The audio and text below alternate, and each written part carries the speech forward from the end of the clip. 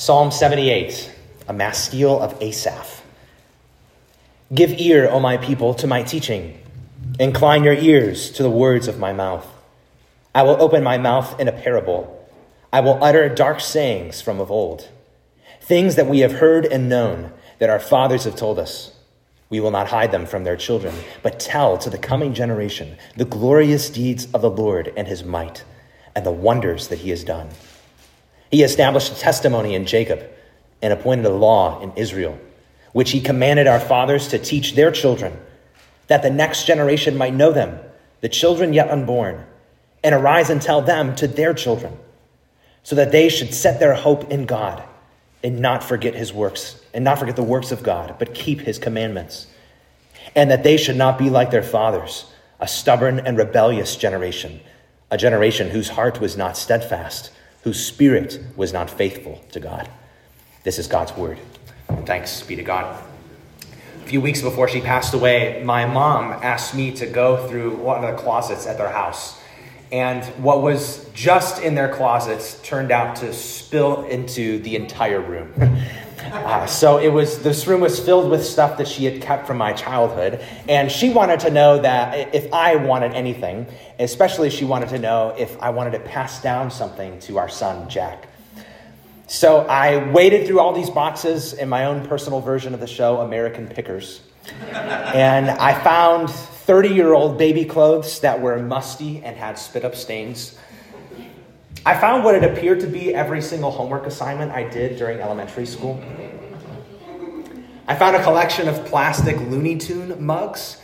I don't know, for some reason Looney Tune merchandise was a really big deal in the 90s. I don't understand why. I found a kid's stereo and microphone set that was complete with its own cassette player. And the piece de resistance was a little Ziploc bag. And at first I couldn't quite tell what was in it. Was it a bag of like little white marbles? So I picked it up, I looked more closely. It was actually a bag filled with all of my baby teeth. She had saved every single one.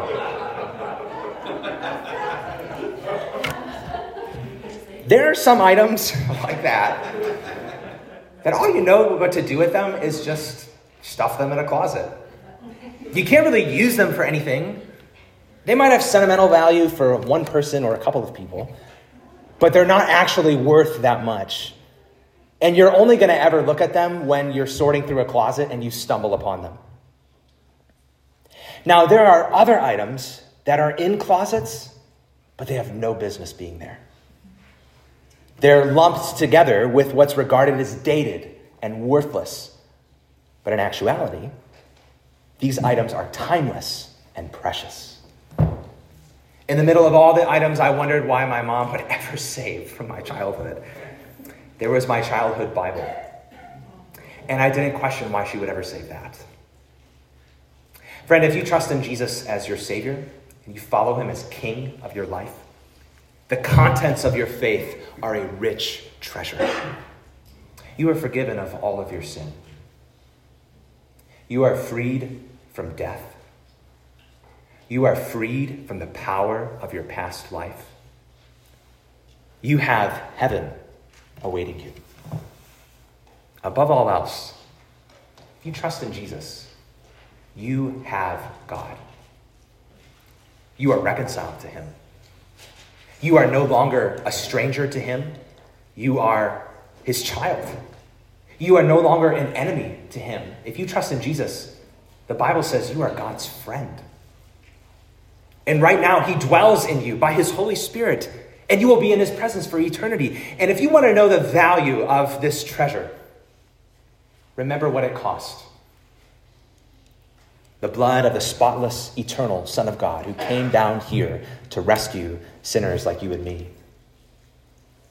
Friend, if you have that treasure in believing in Jesus, I wonder, what do you do with it? Do you functionally store that treasure in a closet? You don't really engage with it. You don't really take it out and enjoy it. And most of all, you don't take it out and share it and show it. Friends, you and I can end up storing the bottomless treasure of Christ in a closet and sort of wait for it to be discovered accidentally. Or you can take that treasure out of the closet, enjoy it yourself, and pass it down to others as it's been passed down to you. That's the heart of Psalm 78. The main point of it we print on the back of our bulletin. We could sum it up like this. God calls this generation to pass down the treasure they've received to the next generation. In fact, if you got a bulletin, would you just turn it around and let's all read that together, the main point of Psalm 78? Ready? God calls this generation to pass down the treasure they've received to the next generation. Psalm 78 is going to show us what it looks like for us to do that. It's going to show us why it's so important to pass down our faith to the next generation. And it's going to show us how this will work, how it's going to happen. So what, why, and how. Let's begin with the what it looks like for us to pass down our faith to the next generation. Now, seasoned readers of the Bible will make an immediate observation when they look at Psalm 78. It's really long. 72 verses. Many Psalms fit on one page, but not this one. So we're going to concentrate on the opening part of Psalm 78, the first 8 verses. We'll refer to the rest of it. We're going to park out here for most of our time. Now, what does it look like for us to pass down our faith to the next generation? Now, Psalm 78, I think, touches on the process and the content of that task. One of my counseling professors introduced me to these helpful concepts. Process is like the method or the strategy or the activity. And content is the actual substance. So when it comes down to passing down our faith to the next generation, we can see the process of doing that and the content of doing that. So Asaph talks about what it looks like, the process. Throughout these first 8 verses, you could see several different activities, several different commands. They actually begin in verse 1, if you look back there. We see the command or the activity to give ear or incline your ear. It makes sense that you and I need to start here. Because before you can teach anything, before you could speak something to someone, you must first listen and learn. You can't pass down what you don't have for yourself. So in verse 3, Asaph reveals that he's going to talk about parables, these dark or mysterious sayings. But as he continues, he makes clear that these things aren't unfamiliar to who he's talking to. Rather, these are the things that they have heard. These are the things that they know. These are the things that they have been taught by their fathers before them. Once again, you just can't pass down what you don't have for yourself. Now, this sermon's going to talk a lot about, you've heard it already, it's going to talk a lot about passing down our faith, passing down the gospel, passing down our faith in Jesus. Now, before I go on any further, I have to ask, we're talking about passing down faith in Jesus, but do you even have faith in Jesus? I have to ask before we go on. We talked about those who trust in Jesus have a bottomless treasure. My friend, are you sure that you have this treasure? Are you sure that you have been forgiven? Are you sure that you have been freed from the power of your sin? Are you sure that you have been made new in Christ? Are you sure that you have a sure and steady hope? Are you sure that you've been brought back to God himself? Boy, in a passage of the Bible that's a lot about passing down, I don't want to assume that you already have it. So if you haven't done so, today is the day to turn from sin, turn from living for yourself, and turn toward living for Jesus, trusting yourself to him and what he has done to save you. Friends, if you're not sure that you've done that, if you're not sure what that means, we would love nothing more than to talk to you about that afterwards. Please come find me. I'll just be standing at the back of the room. Now, Asaph talks about the process of passing down our faith. What are the activities that we do in order to do that? Well, we start by learning and listening, and we continue in verse 4 by not hiding, but telling. And notice, but I want you to pay careful attention to verse 4. Notice the people who are doing that. It says, we will not hide, but tell. So Asaph doesn't say, parents will not hide, but tell. Asaph doesn't say, the children's ministry workers will not hide, but tell. He says, we, collectively, will not hide, but tell. It just gets me thinking. The Bible presents parents as those who are on the front lines of raising and nurturing their children. However, right here, the entire community of God's people is meant to come alongside parents. The entire church community is meant to equip parents for this task.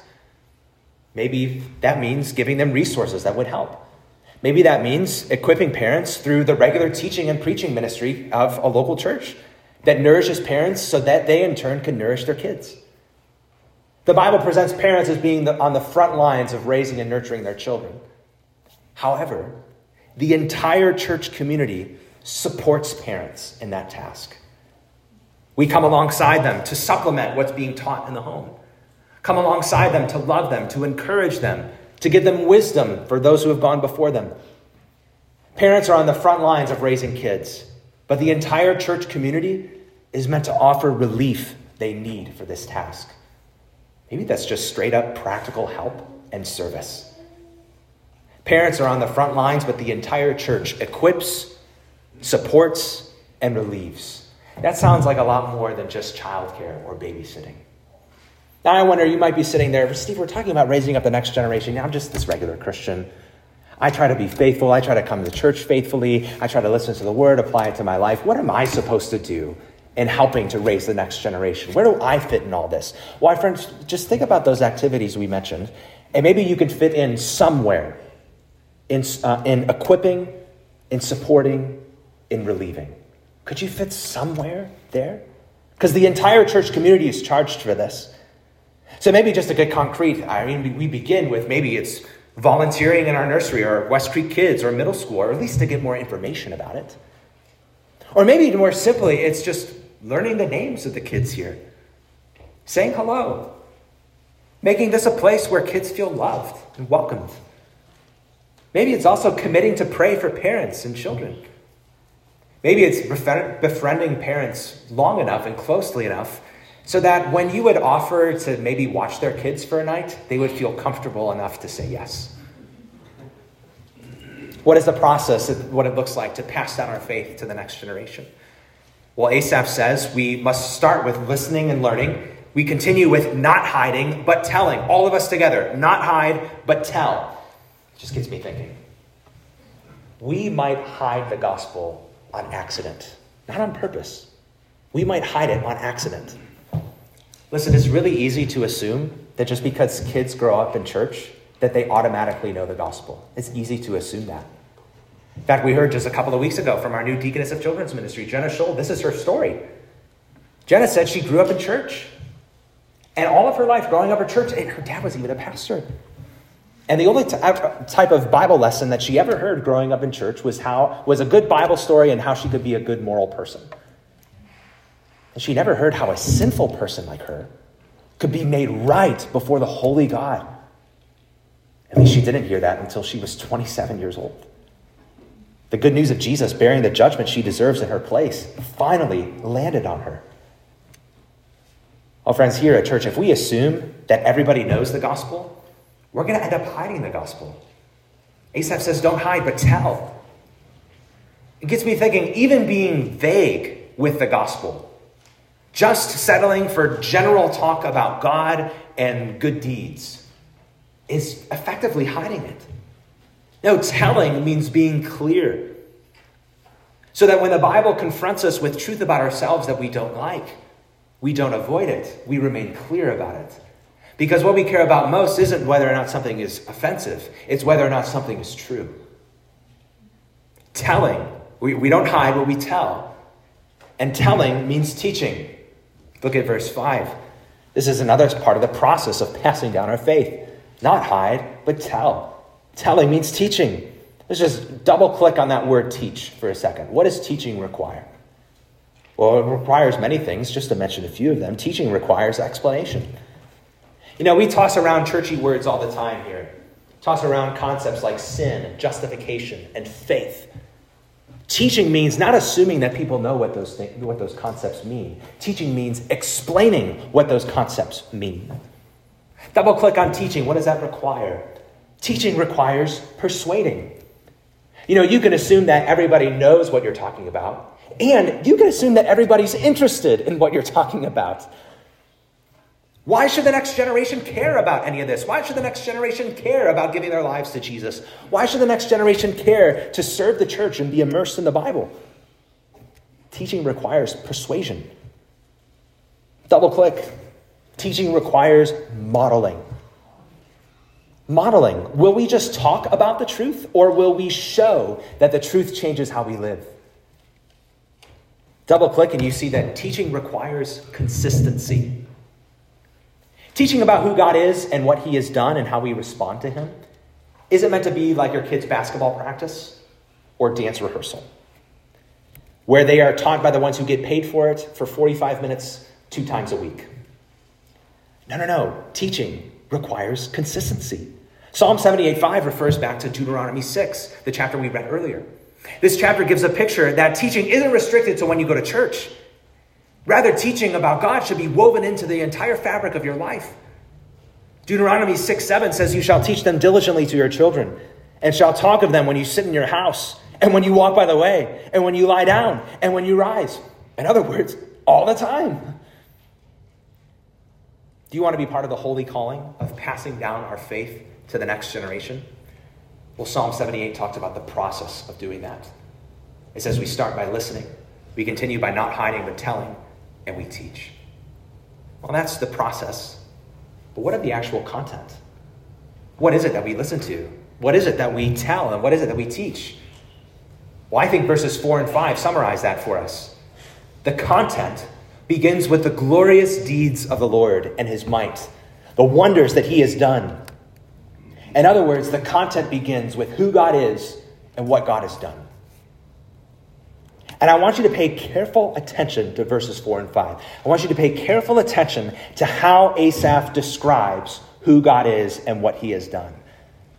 And when you do you think, does Asaph seem to present this as a dry subject like 10th grade trigonometry? No. Notice closely. Asaph uses words like glorious and wonders. You keep reading Psalm 78 and you're going to find examples of this. How God split an entire sea in 2 so that people walked on dry ground. How God fed hundreds of thousands of people in the desert by raining bread from the sky. How God humbled the most powerful nation in the entire earth with cataclysmic plagues. And how that same God forgives and restores and shepherds and keeps his promises. Glories, wonders.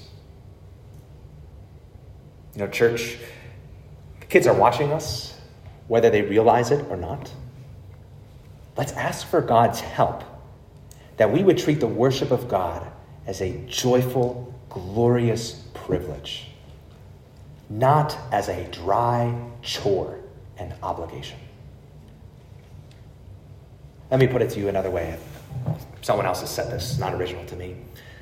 I've heard it said that you can't expect there to be a fire among the people in the pew if there is ice in the preacher and the pulpit. Does that make sense?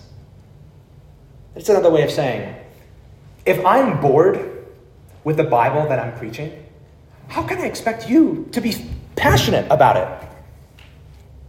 And doesn't that make sense doesn't that apply? The same thing applies to the next generation. If there is ice in this generation, how do we expect there to be fire among the next generation? If you're half-hearted, how do you expect them to be wholehearted? If you're bored, how do you expect them to be thrilled? Now, I know what you're thinking, Steve. I'm tired. I am too. This is a tall order. Who is sufficient for these things? Yes, we say that God will have to overcome our imperfect and meager efforts. But friends, I do just want you to acknowledge that what they say is true. They say, never trust a skinny cook.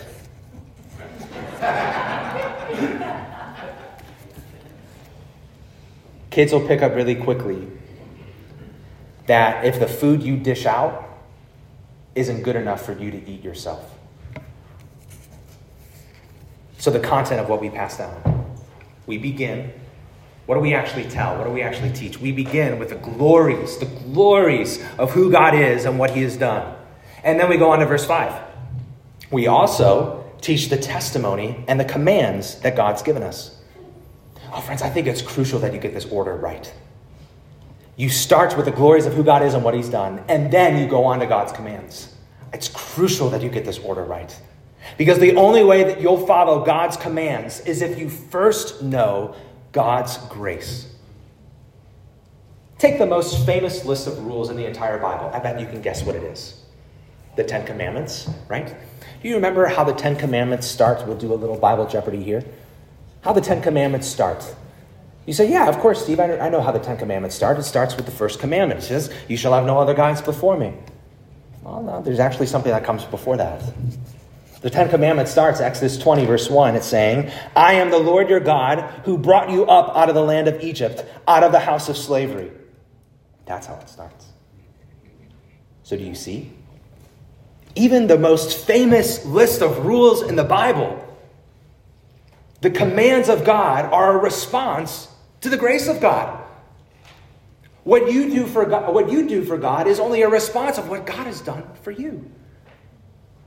So in Psalm 78, Asaph details generation after generation who forgets what God has done for them out of his grace. And unsurprisingly then, generation after generation rebels against God's commands. Friend, if you don't know God's grace, you won't think God's commands are good. You'll think they're burdensome. It's as the old saying goes, rules without relationship equals rebellion. So kids in the room, this is one of those times. Ready? When you start with God's undeserved kindness to you, when you start there, you will want to give him your unreserved obedience. Start with undeserved kindness, and that makes you want to give him your unreserved obedience. In other words, let's talk about this. The God who calls you to obey him is the one who first sent his son to die for all the times you disobeyed him. And if God is like that, then he must want your best. If God is like that, then his commands must be good. What does it look like to pass down our faith? Point 1 is the longest. Don't worry. We don't hide. We tell and teach. We tell and teach the glories of who God is and what he has done.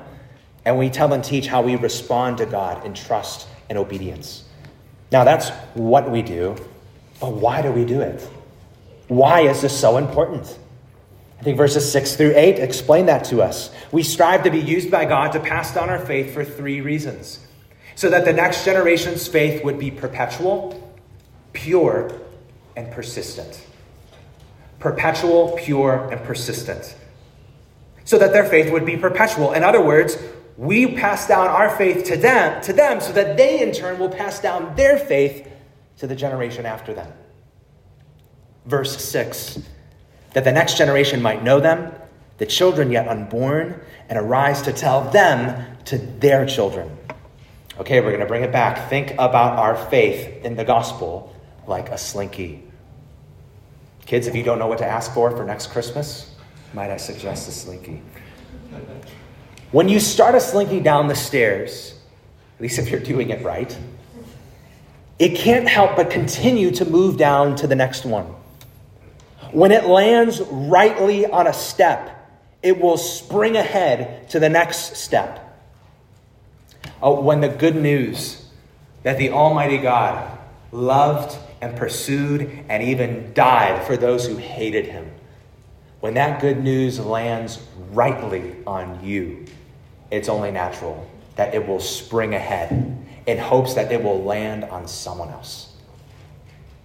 Kids, my prayer is that when you grow up, you wouldn't just come to church.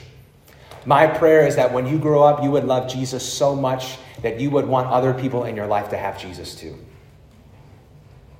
We want our faith to be like a slinky, perpetually springing ahead.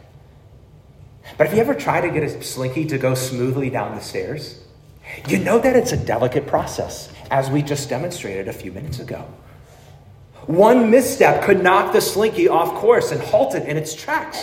So think of the generation in the wilderness right after the Exodus. All of that generation died out except for two of them, Joshua and Caleb. They really could have been the last generation of God's people. So you and I need to think carefully about our own generation. If we don't pass down our faith, we could be the last generation to believe the gospel. That's just thinking about the church globally. I want you to think about the church locally, thinking about the church at West Creek. Brothers and sisters, if Jesus tarries, how are we investing and preparing for the next 10 years, 20 years, 30 years of gospel ministry here? This is a good question to talk about, maybe even over lunch over the next couple weeks. How are we investing, preparing for the next 10, 20, 30 years? You know, there's a ripe harvest about 2 blocks that way called Shiloh Middle School. Maybe after lunch, maybe together at community groups, we could start to talk about ways that we might strategize to reach out and reach students and families at that place. Getting a slinky to go smoothly down the stairs is a delicate process, just like passing down our faith is.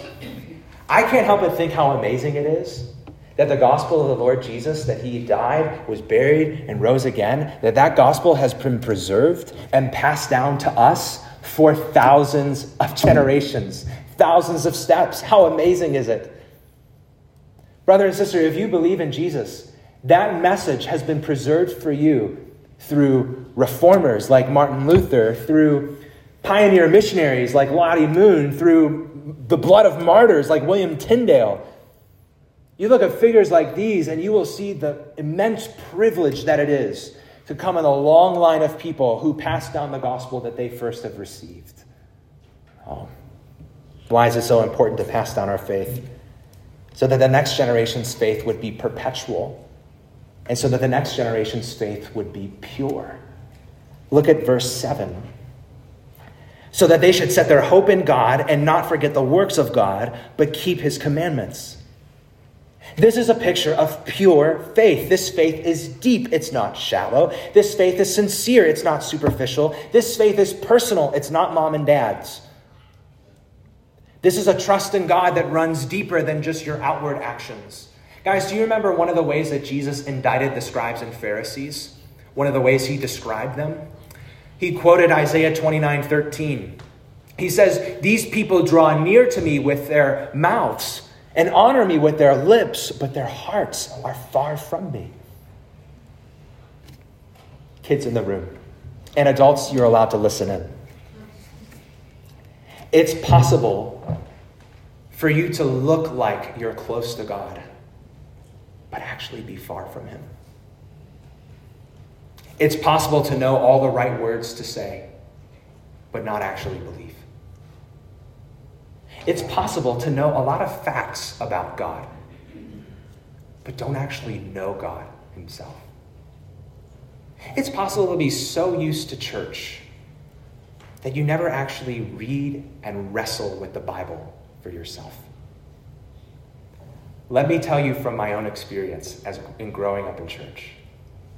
It's possible to learn how to blend in here and at the same time learn how to blend in the world. It's possible to go through the motions of religion and have a heart that's not changed. We want you to have a faith that's pure. A good prayer I've heard, and you can make it your own. You ask God this: God, I don't want to just give you my behavior, I want to give you my heart. But I know that there are ways that I don't want you.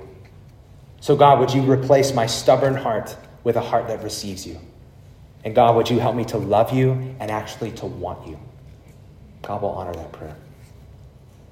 Why is it so important that we pass down our faith? So that the next generation's faith would be perpetual, pure, and persistent. Look at verse 8. And that they should not be like their fathers, a stubborn and rebellious generation, a generation whose heart was not steadfast, whose spirit was not faithful to God. Do you remember Jesus' parables of the soils? What was the difference between the seed that fell on good soil from the seed that fell on rocky, shallow, and thorny soil? What was the difference? Well, the seed that fell on good soil lasted. It was steadfast, it persevered, it persisted over time. We don't want to see the next generation just believe in Jesus one time. We're not aiming for only one decision to pray a prayer or raise a hand. We want to see disciples. Not just believe in Jesus one time, but keep believing in Jesus over time. Because real faith lasts. Real faith is persistent. Now, in light of that, I think we need to apply this carefully as an entire church. We want to take care in how we affirm professions of faith in Jesus. Listen, we encourage people of all ages to trust in Jesus to save them and to follow Jesus as Lord. We encourage people of all ages to do that. God loves to save young kids. I will say, though, I grew up with a lot of kids who were baptized at a very young age, who were told too quickly that their faith was pure, but over time, their faith didn't persist. It turns out that they weren't really following Jesus on their own 2 feet. They were just trying to please mom and dad. And as soon as temptation got real, they fell away, and now they have nothing to do with Jesus. And the danger for those people is they can have some kind of false assurance that I got baptized, so I'm good. It doesn't matter that I don't presently love and follow Jesus. I don't know. Real faith lasts. Kids, trust in Jesus. Trust him to stand in your place. Trust him and listen to him. And those who have really done that will keep trusting in Jesus. Those who have really done that will start to deal with their sin differently. Those who have really done that will start to deal with the hard things in their lives differently. They'll start to treat people differently. Those who have really trusted in Jesus will want to read the Bible and will want to pray without being told to do it. Those who trust in Jesus will trust in him as temptation gets stronger in their lives. Oh, kids, we pray that God doesn't just give you a one-time faith. We pray that he gives you a persistent faith. Parents, if you want to think about this a little bit more, we have copies of an article we've found very helpful called Baptism, Lord's Supper, and Church Membership for Children. It's on that table underneath the map in the back of the room. What will happen if your faith isn't persistent? What will happen if your faith is just a one-time decision and not an ongoing way of life? Well, you'll end up like those in Psalm 78, verse 8. Those who are rebellious and stubborn. Those who fade, not those who are faithful. The warning is that your heart and my heart are no different from their heart. See, your heart is like a car. It's not original to me, and I've shared it before, but your heart is like a car. If you take your hands off the wheel, you won't drift towards staying on the road. You will drift away from the road. Your heart, by nature, drifts away from God, not toward him. And that's not just because of the tendencies in you. That's also because of the temptations around you. Think of those like the shiny billboards on the side of the road that distract you from driving. If you don't actively keep your hands on the wheel and receive God's word, you'll end up receiving the world's word in those billboards. And the world has endless ways of trying to convince you that sin is normal and godliness is strange or even bad. And if you pay attention to those words long enough, you will veer off the road of faithfulness to God. I just think this is a good reminder for us as a church, for parents in particular. If we don't teach our kids, the world will. Here's an example. The world will teach you that true freedom is in the absence of restrictions. Live however you want, as long as you don't harm anybody. Elsa from Frozen teaches you that. She sings in the song, Let It Go. No right, no wrong, no rules for me. I'm free. But friends, that's not the way to freedom. That is the way to crashing and burning. Just think, as one pastor responds to this, how do you love someone? How do you commit to someone without restricting yourself in some way? How are you a good parent or a good spouse if you don't restrict yourself? Oh, so real freedom isn't the absence of restrictions. It's having the right ones. Is a fish really free if it's out of water? No, it needs the good restrictions of water. That's what it was made for. So in Psalm 78, Asaph lists generation after generation that crashes off the road. But he knows that there is a road that you and I were made to run on persistently. So kids, when you come to church, we don't want to just tell you how bad the world's ways are. No, we want to warn you about that, but even more than that, we want to show you how good God's ways are.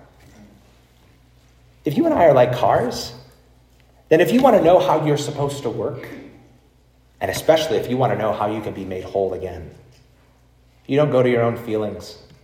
You don't go to your own heart. You go to the one who made you. So with God's help, we want to pass on our faith to the next generation. We want to do this by teaching them. We want to see them have a perpetual, pure, and persistent faith. But finally, we come to one last question, and most briefly. How will that happen? How are we going to succeed in this? Like we've said and we've hinted at throughout our time, Psalm 78 shows cycles of people who forget God and rebel against God. To return to the slinky analogy, it seems that with every generation, the slinky goes off course and halts in its tracks. The car crashes with each generation. But Psalm 78 does end on a bright note. If you're still there, why don't you skip ahead and read with me Psalm 78, verses 69 through 72. Let's look at how this psalm ends. Asaph writes, that God built his sanctuary like the high heavens, like the earth which he has founded forever. He chose David his servant and took him from the sheepfolds. From following the nursing ewes, he brought him to shepherd Jacob his people, Israel his inheritance. With upright heart he shepherded them and guided them with his skillful hand. So throughout Psalm 78, Asaph takes us from the time right after the Exodus to the time of King David. Now, despite God's people's disobedience, God still builds his temple. Despite his people's rebellion, God still chooses a leader, King David, who would be their shepherd king. And we close Psalm 78 and we might think, well, everything's good, right? They all lived happily ever after. Well, you would be wrong. We know the rest of the Bible. We know what happens after verse 72. History does repeat itself. The slinky stops again. The car crashes again. The line of kings after David failed to obey God again. We hold this high bar for the next generation. But let's be clear. They won't make it in their own strength. In addition to wanting a pure and perpetual, persistent faith for the next generation, we got to tell them that their only hope is if God gives grace to those who fail. He pursues those who stray. He restores those who rebel. Verse 38 is the very center of this psalm. It goes like this. Yet he, being compassionate, atoned for their iniquity and did not destroy them. He restrained his anger and did not stir up all of his wrath.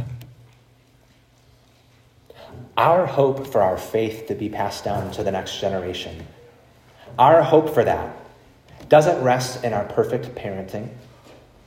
It doesn't rest in our pristine children's ministry. It doesn't even rest in our own persistent faithfulness. Our hope to pass down our faith to the next generation rests in God's persistent faithfulness. He's kept the slinky going. He kept it going all the way to the greater David, Jesus. He's the ultimate sacrifice who makes atonement for your sin, who fully satisfies the anger of God. He's the ultimate temple where God's presence dwells on earth, where man can meet God. Jesus is the ultimate shepherd king. As we long to raise up the next generation, we can't just tell them, do more and try harder. No, we need to point them to Jesus. Verse 72 about David points forward to the greater David. Only Jesus is wise and skillful enough to shepherd your life.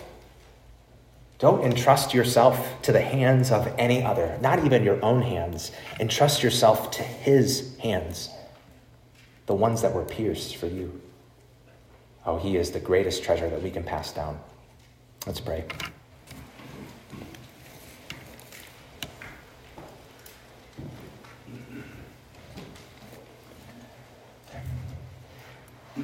Lord, we thank you so much for your kindness to us that we did not deserve. Lord, help us to receive it, knowing full well the treasures of this grace. The treasures of forgiveness, the treasures of adoption, the treasures of union with Christ, the treasures of being reconciled to you. Help us to receive it, to enjoy it, and, oh Lord, not store it in a closet, but to share it and pass it down to others as we have received it. God, if anyone else has not received Jesus, the bottomless treasure that he is, would you lead them to that? Would you clear any obstacle in the way? And God, would you bless us? Would you raise up the next generation, even here at the church at West Creek, so that their faith in Jesus would be perpetual and pure and persistent? We can't do this on our own. We need your faithfulness. So we commit ourselves to you. In Jesus' name we pray. Amen.